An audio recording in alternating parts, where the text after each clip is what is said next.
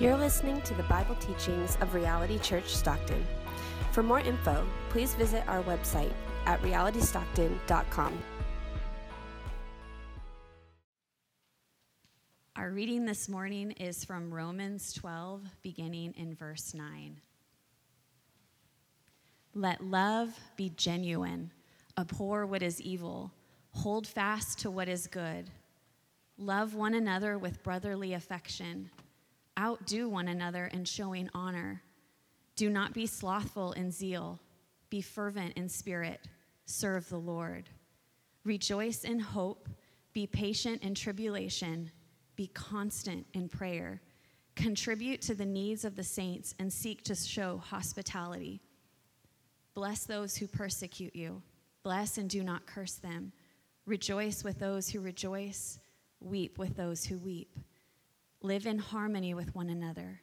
Do not be haughty, but associate with the lowly. Never be wise in your own sight. Repay no one evil for evil, but give thought to do what is honorable in the sight of all. If possible, so far as it depends on you, live peaceably with all. Beloved, never avenge yourselves, but leave it to the wrath of God. For it is written, "Vengeance is mine, I will repay," says the Lord. To the contrary, if your enemy is hungry, feed him. If he is thirsty, give him something to drink. For by doing so, you will heap burning coals on his head. Do not be overcome by evil, but overcome evil with good. This is the word of the Lord. Is this a little bit better? Can you see me a little bit better than last week? Okay. I don't think I'm going to do that, but I'll do a 6-inch platform and stare into blinding lights because I love you that much. Rene Descartes once famously said, "I think, therefore I am." And it changed philosophy forever.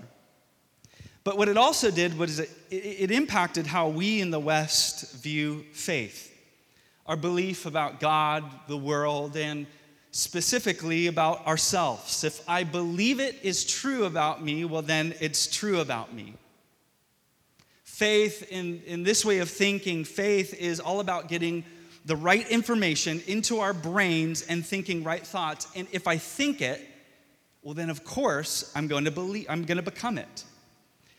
I remember as a child the famous story, I think I can, I think I can, I think I can, I think my way over that hill. We even send each other thoughts, sending prayers and thoughts your way, as if thoughts not only have the power to change our lives, but somehow I'm moving my thoughts towards you and they're going to change your life as well.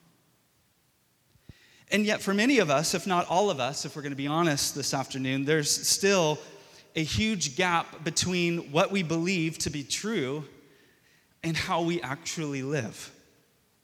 I believe that I am cared for and provided for by God, but I often live as if I need to figure things out.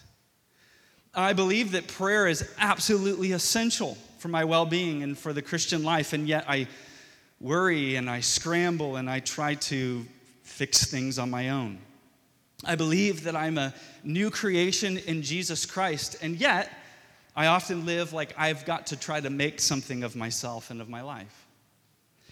The gap between what we know and how we actually live can be very discouraging.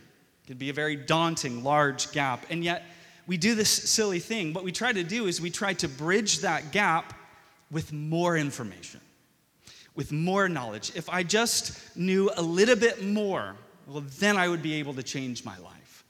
If I just read one more parenting book, then I'd be killing it in the area of parenting. If I just heard one good sermon on this topic, well, then I feel like I'd be ready and confident to make certain changes. We often think that simply information leads to transformation.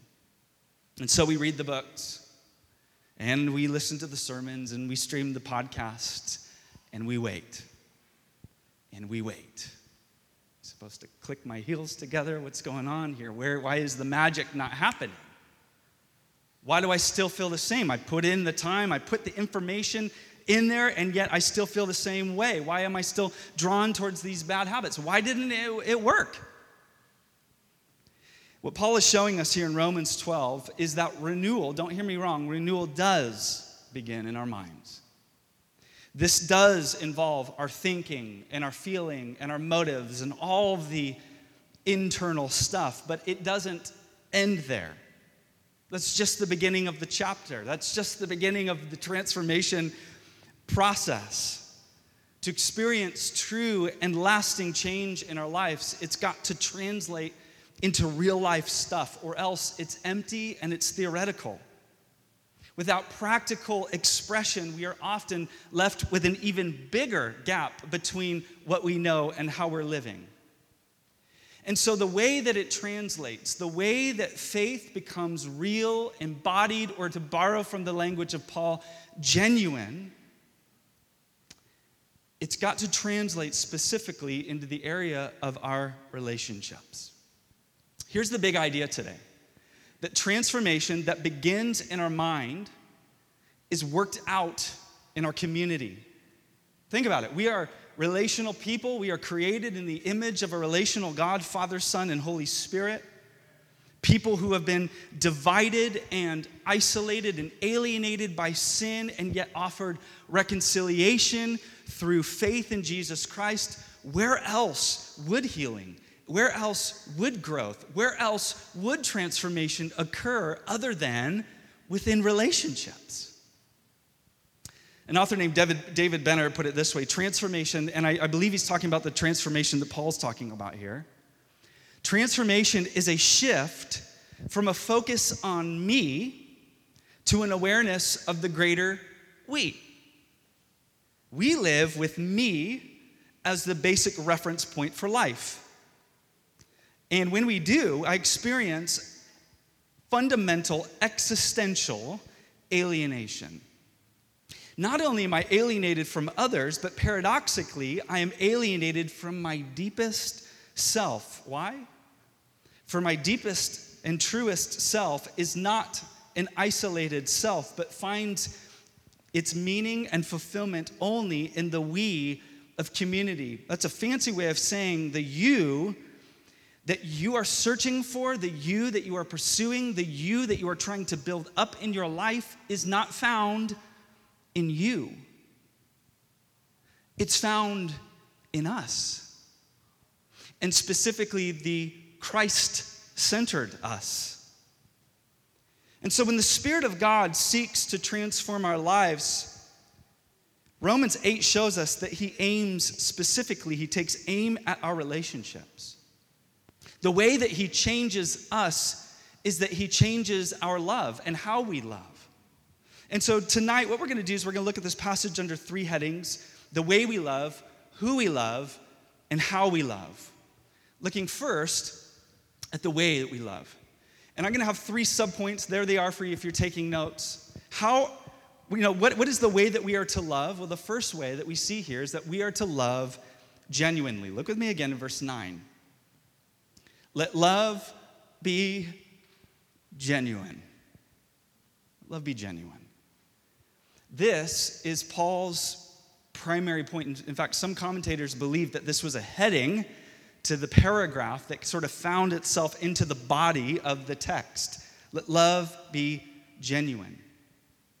Another famous philosopher once said these words: I got fake people showing fake love to me, straight up to my face, straight up to my face.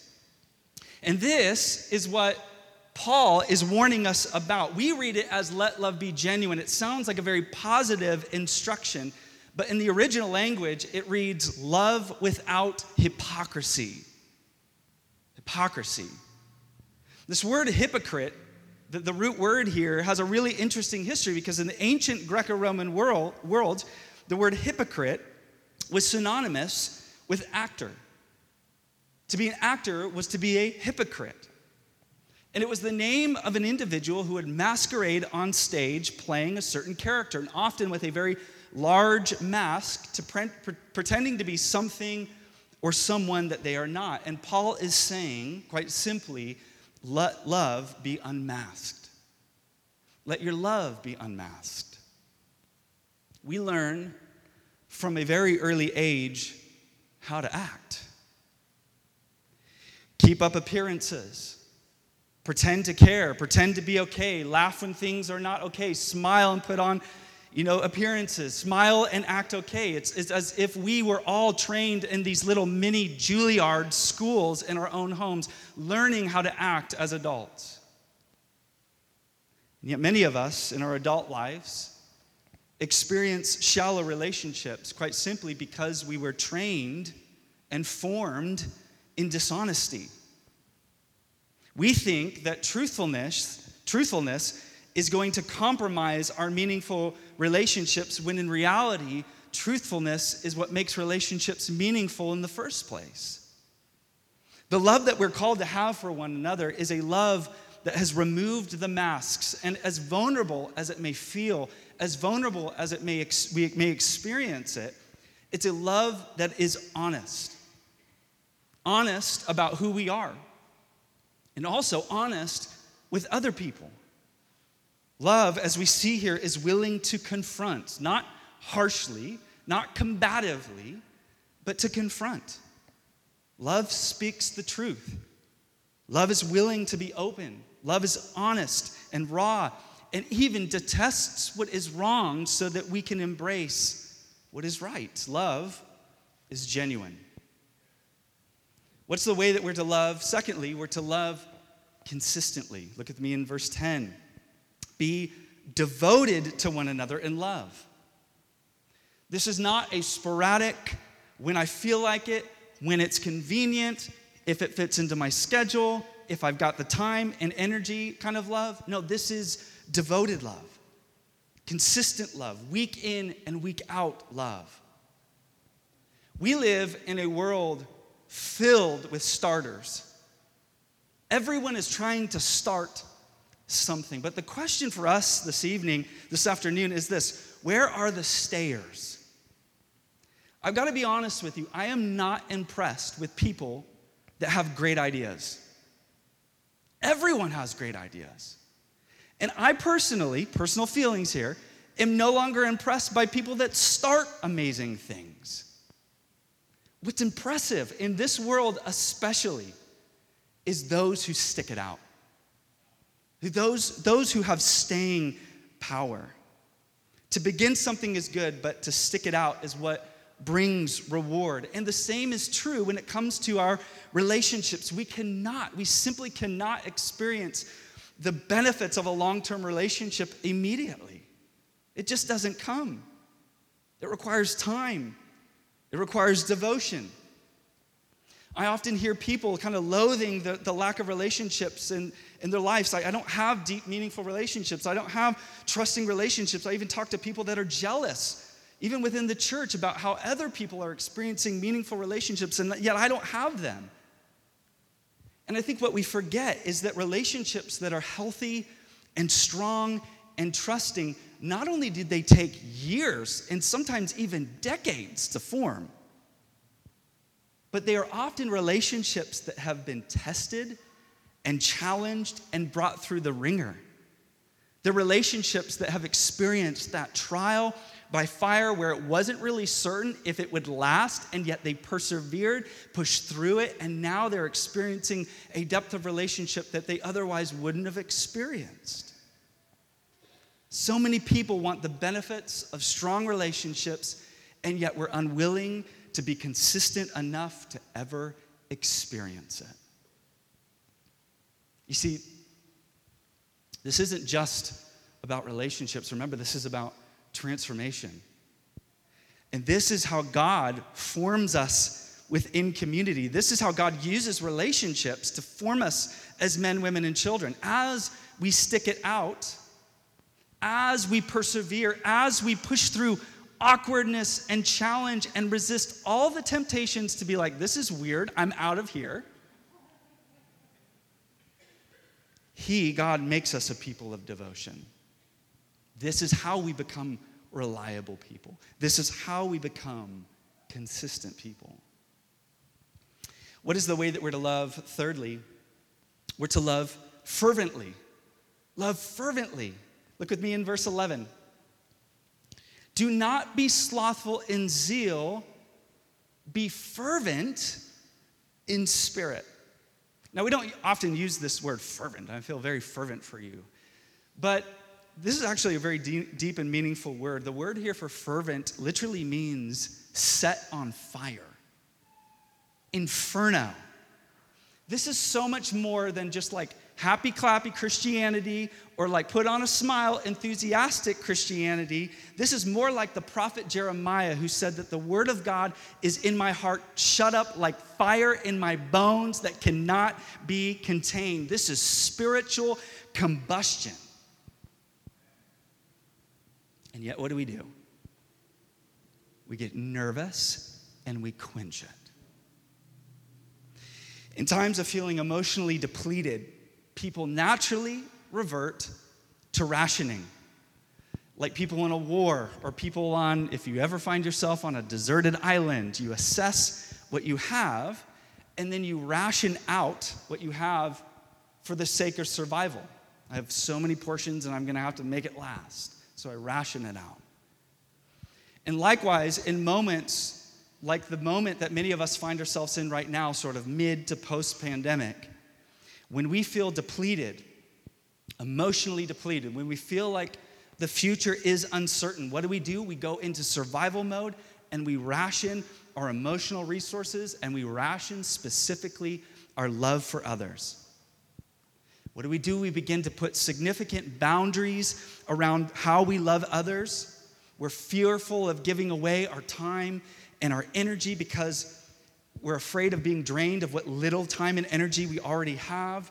And what do? We end up avoiding people. We isolate. We don't return calls. We don't return text messages. We stop showing up to church. We stop showing up to Bible study. We cut off relationships. We ghost people. And in the end, we don't love fervently. We love cautiously and moderately.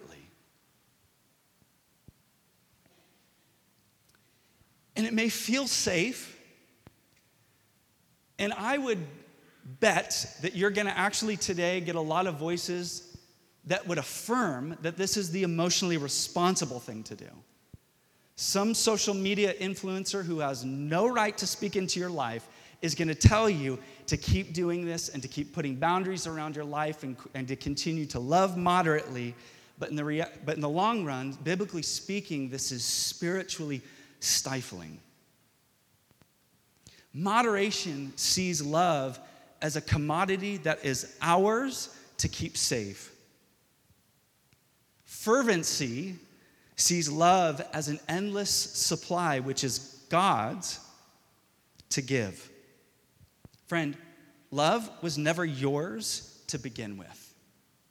And fire was never meant to be safe. Ray Ortlund put it this way: you and I are in no danger of loving too earnestly. Have I been loving too earnestly this week? You don't even have to ask yourself that. The answer is no. We are in serious danger of loving too moderately. The gospel says, down with moderate love. That's the old you. Sure, you were loving before you were born again, but you were guarded about it. You were selective. But God is spreading earnest love, like his own love. That's the new born again you. Go for it. You need to hear that today, Christian. Down with moderate love. Throw yourself completely in to earnest, fervent love, because God will continue to supply you those resources. It will never run dry because God's love never runs dry. Amen. Let's look at our second point here. In community, the Spirit of God shapes, secondly, who we love. Who we love. One of Jesus' critiques of the religious community of his time was not so much of whether or not they were loving people, but specifically who they chose to love. Jesus is even recorded asking the religious community for, if you love those who love you, what reward is there? Like, that's not impressive that you love people that love you. Don't even the tax collectors do that? Isn't that like a pagan practice? See, they were selective with their love, choosing, like many of us, to love those who looked, believed, worshiped, and everythinged like them. the ones who are easy to love. Picture that person in your life that is just easy to love. It's just easy to love them. And while Jesus would never prohibit us from loving people that are similar to us, and he's definitely not prohibiting us from loving people that are easy to love, the point is that it's got to be broader. It's got to be broader. And so Paul captures the nature of this broad love that we are to display in our lives. And he begins with a focus on love for church family. Who are we to love? We're to love our church family. Look with me in verse 10. Love one another with brotherly affection, outdo one another in showing honor. Now, in the English language, we have one single word to describe love. I love my wife. I love my children. I love my church. I love Jesus Christ. At one point in my life, I loved Mexican food before I didn't eat meat. But I loved Mexican food. I love this. I love that. I love all these certain things. One word to capture the meaning for such a wide variety of emotions and expressions. But in the original language of the New Testament, there were actually many words. They actually believed that there was about 7 common words for love.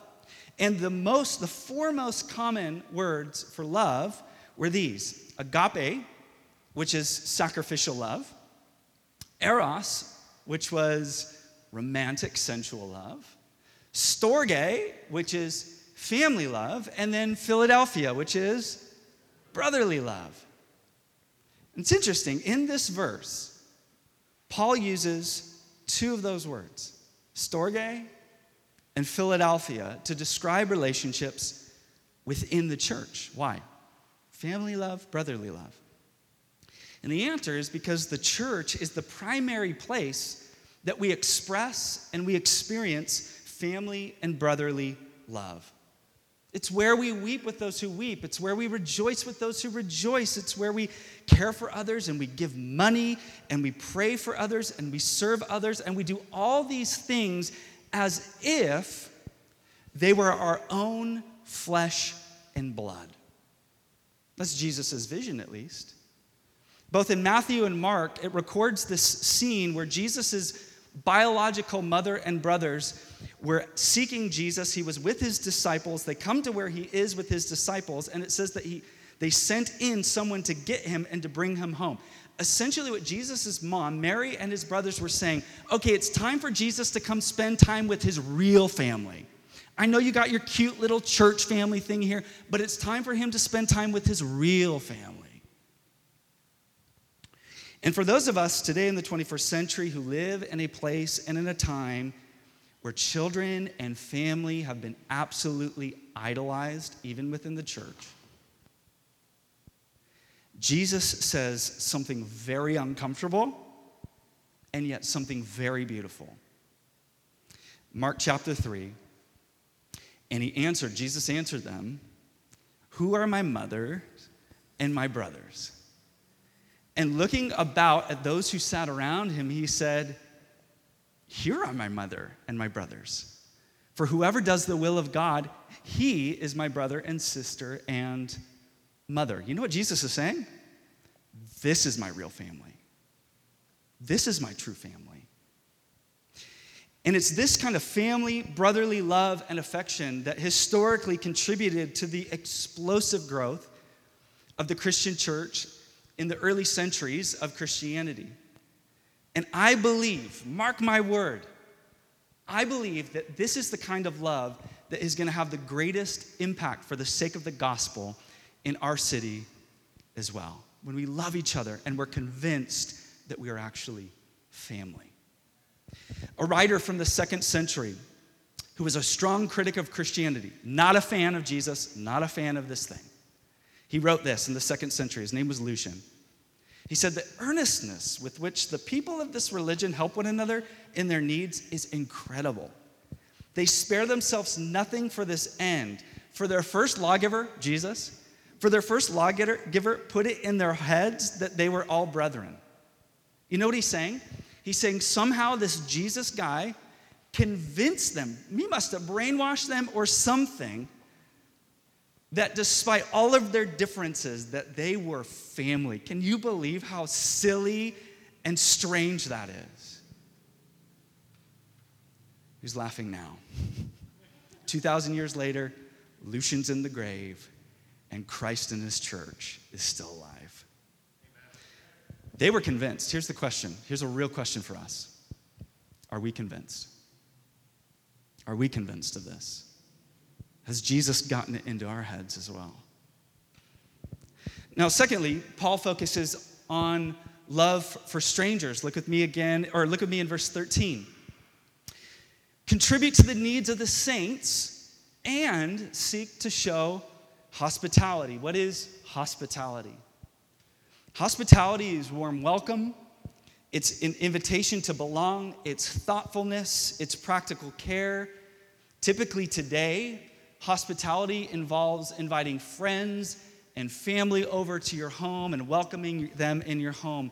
And while it can and it definitely should include friends and family and even fellow saints, the word here is very strange.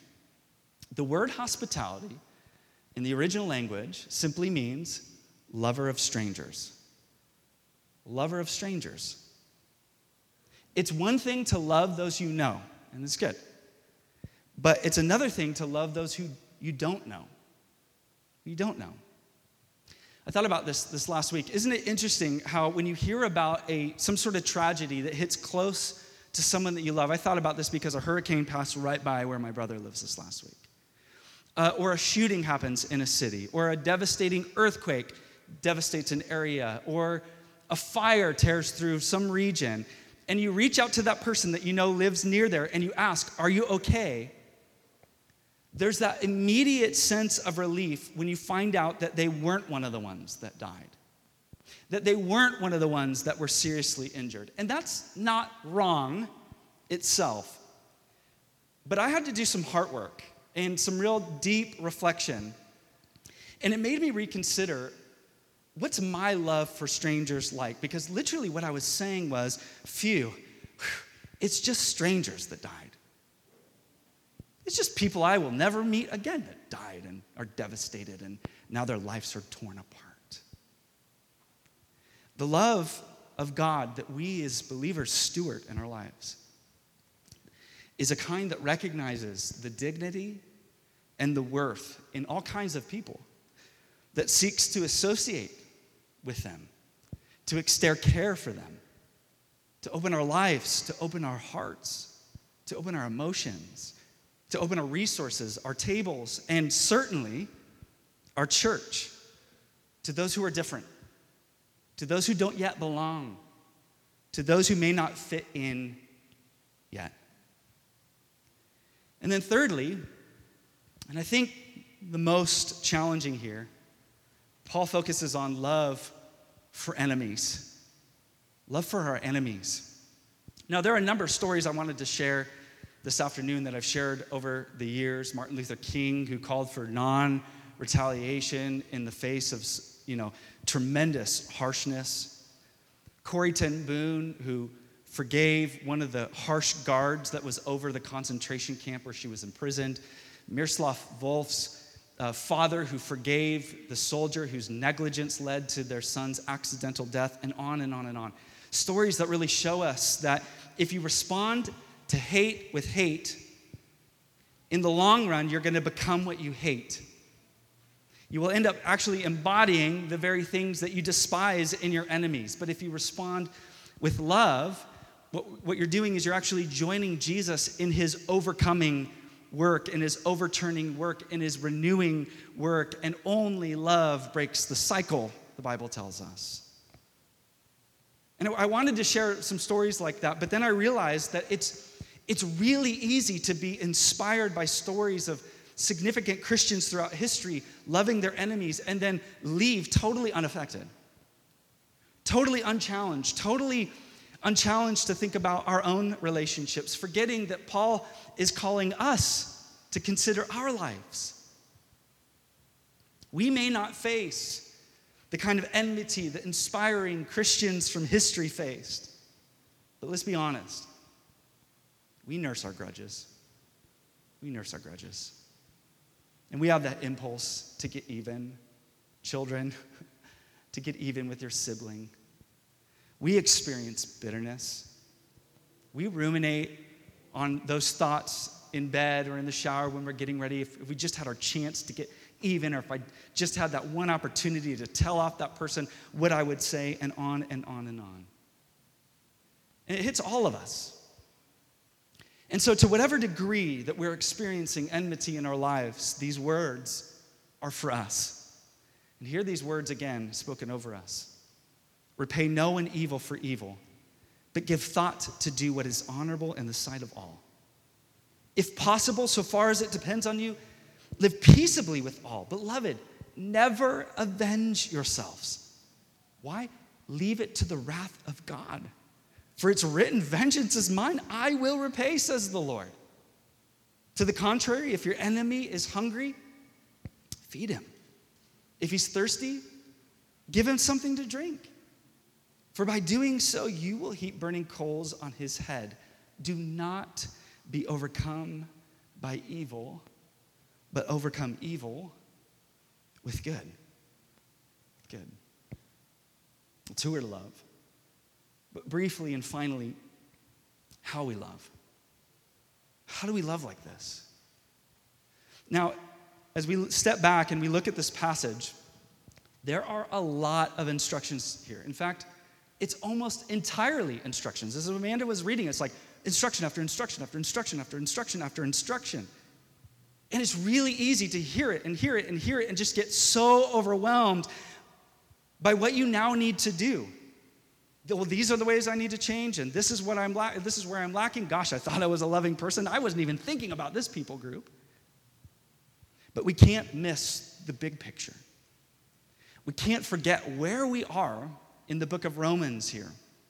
You see, everything that Paul has just instructed in chapter 12 is in light of everything that's been written to us in chapters 1 through 11, which means everything that we now need to do, chapter 12, is in light of everything that Jesus has done, chapters 1 through 11.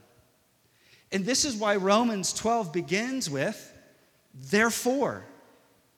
This call to be transformed, to live, and to love completely differently is basically one simple instruction. And the simple instruction is this: Christian, become what you already are in Jesus. Live out the life, live out the love of Jesus that is now in you through faith and the indwelling of the Holy Spirit. I used to say this often, and I kind of was like, it's becoming cliche. We need to hear it again. What God requires of us, God first provides for us. And surely in the area of love, the Apostle John would write these famous words in 1 John 4. We love because he first loved us. Now, we often are going to read, we should love because he first loved us. We read a should into there.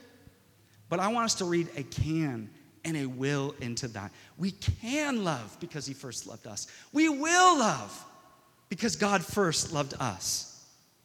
This love, this call to love genuinely and consistently and fervently is first an invitation to receive the genuine, consistent, fervent love of God that is given to us through the person and the work of Jesus Christ. When my children were very small, we probably had 2 or 3 children at the time. And we were just getting out of the car. I still remember this night. And one of them, just learning to talk, said, Daddy is my lovest. Daddy is my lovest, which means I love him more than anyone in the entire world. That's a pretty breathtaking idea if I stop to think about it. And it's a title that's not just heartwarming, it's a title that is compelling. It's a title that makes me want to live into this. And this is the very title, this is the very name, this is the very identity that we are addressed with here in Romans chapter 12. Paul doesn't just call us saint or Christian. He says, beloved, God's lovest. God's lovest. How are we to love? And how are we to love like this? It's by first acknowledging that for the Christian, you are the beloved of God. You are not defined by how well you love. You are defined by how infinitely good God's love is for you. And now you are being loved into loving. If your love is masked and marked by pretense and shallowness and even shame and fear today, the answer is not to try to unmask yourself. Good luck. The answer is to allow Jesus to unmask you. And how Jesus unmasks us is by us looking by faith to the cross, where Jesus was stripped naked and he bore our shame for us. Today, if your love lacks consistency, look to the one who loved you through thick and thin, who sticks closer than a brother, who will never leave you or forsake you. Today, if your love lacks fervor, if it's grown cold and stale and safe and apathetic, dwell on the fiery passion of Jesus Christ, who experienced hell for you on the cross. Let that gospel warm you. If you're having a hard time loving brothers and sisters in Christ as if they're your own flesh and blood, today I want you to remember that you're not here by chance and you're not here by choice. You're here because God adopted you by grace into his family. If today you struggle to care for strangers, to open your life and your resources to people that you don't know, who look different and who act different than you, look to the one who welcomed you when you were a stranger, who opened his heavenly home to you, who made a place for you at his table. And today, finally, if you find it difficult, or maybe even, as someone told me this week, impossible, if you find it impossible to love your enemies, to forgive them, to entrust your pain and your vengeance into the good, faithful hands of God, today I want you to remember the one who looked on all those who despised him and cried out, Father, forgive them. Father, forgive them. The Savior who made enemies friends through his death and resurrection, and the one who is promised to return to avenge his beloved and right every wrong. If you're struggling to love, the answer is not dig deep. The answer is look to the cross, gaze upon this sacrifice, and let the love of God fill you. Amen? Let's pray. God, I thank you for